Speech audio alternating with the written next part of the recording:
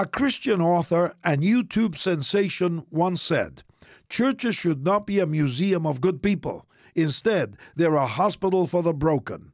I love that saying, but I think many people don't realize this. After all, how many of us actually wear our problems on our sleeves when we go to church? Sometimes it can feel like there's pressure to have our act together on Sunday mornings. But the reality is, Jesus didn't come just to save the folks that appeared to have it all together. He didn't come for the people who worked the hardest, who had the best families, who appeared to be perfect. Jesus came for everyone, including the broken, the sinners, the people who have lied and cheated and messed up big time. Jesus doesn't require us to be perfect, and unlike anyone on earth, Jesus never runs out of grace for us.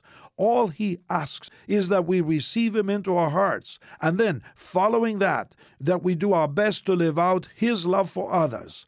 Some people in this nation have never heard the Bible says in John 3:16, "God so loved the world that he gave his one and only Son, so that whoever believes in him shall not perish, but have eternal life."